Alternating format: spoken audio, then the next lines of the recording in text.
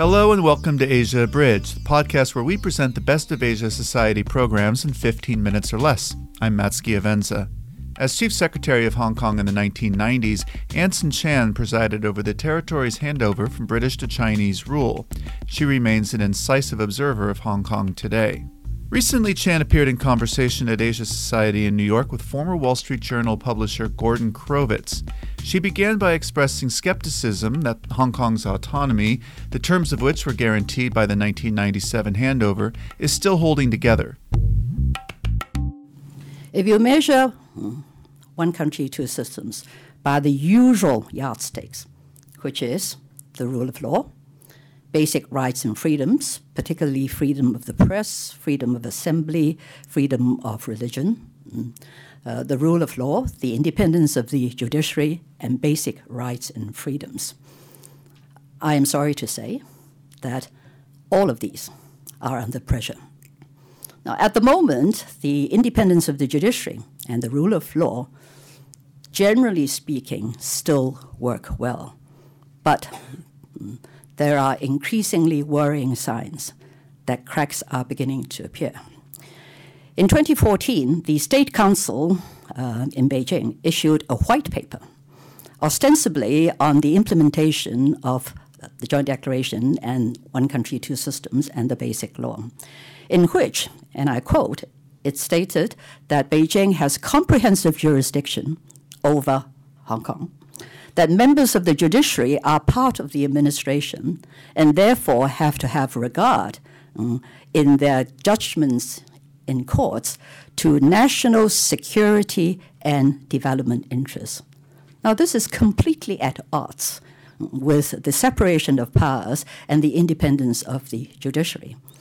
And in the ensuing years since 2014, Beijing is making increasingly clear that what little autonomy Hong Kong enjoys is for Beijing to decide and to take away at will. We in Hong Kong feel that we are the solitary beacon in the entire PRC, the only Chinese city where respect for the maintenance of the rule of law and basic rights and freedoms are guaranteed not just by international treaty, but by our own constitution. And we badly need our friends around the world, we certainly need our American friends, to continue to actively encourage and support Hong Kong in its fight to keep its core values, its lifestyle, and its rule of law. Because without these attributes, I can assure you Hong Kong will be very, very quickly marginalized by the mainland. One of Beijing's long-term strategies for Hong Kong is to erase cultural distinctions between the territory and mainland to the degree that Hong Kongers begin to regard themselves as simply Chinese. But Anson Chan said that this isn't happening the way that the Communist Party imagined. The younger generation in Hong Kong regards, themselves as having a totally separate identity. First of all, they identify themselves as Hong Kongers. That doesn't mean that they're unpatriotic. That doesn't mean that they do not accept that Hong Kong is a part of China. What it does mean is that Hong Kong was promised a separate system. We were promised that our core values that revolves around being open, being tolerant, respecting human dignity, respect for the rule of law, all those would remain intact, that we would keep our culture. For example, why do we find so much disagreement with even something like requiring students at one of our university to pass a compulsory test in Putonghua? It's not so much that they object to having to learn Putonghua, but it is in the minds of these young people, Putonghua stands for everything they do not like about how mainlanders behave, how mainland officials behave towards its own people. So it's very important for us to keep this separate identity.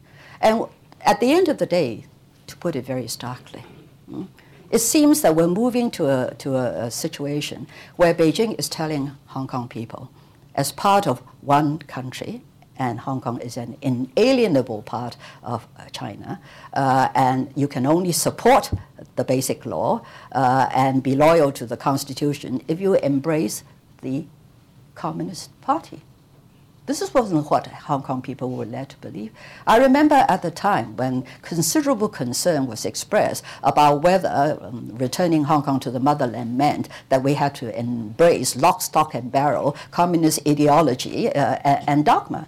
And Deng Xiaoping said very clearly, loving the country does not mean you have to love the Communist Party, so long as you accept the return of sovereignty, and we work strictly on the basis of one country, two systems. But now we're being told that if somehow you speak out against the Communist Party and everything it stands for, then you're unpatriotic, you're deemed unqualified to stand for election. This goes against Hong Kong's basic, human rights bill, which states that every citizen in Hong Kong shall have the right to stand for election without unnecessary restrictions. So why are we introducing political screening into deciding the eligibility of people to stand for election? Chan added that a fundamental belief of the Chinese system that a market economy can thrive under single-party rule rests on shaky foundations. In the minds of the hardliners particularly, their view is somehow you can put long-term economic growth in a compartment totally separate from political liberalization. You and I know you can't, okay? But that's their view. And they take a look, as somebody pointed out in an earlier question, well, the Brits didn't give Hong Kong, democracy and one man, one vote, and yet Hong Kong has thrived. So why is it under Chinese rule we cannot achieve the same? But what they fail to understand is what are the underlying principles that makes Hong Kong the entity that it is. So I don't think there's a fixed blueprint to destroy Hong Kong. And you may say it's a forlorn hope. What I'm hoping for is that maybe not in the short term, but in the maybe middle term future, things within China itself will change. Because I think the people themselves, whilst they may not for quite a while demand one man, one vote, they will demand more transparent and more accountable government. Thank you for listening to Asia Abridged. If you want to hear more, you can check out our show page at asiasociety.org/podcast, and you can also subscribe on iTunes and follow us on Twitter and Facebook @Asia Society. Until next time, this is Matt Schiavenza.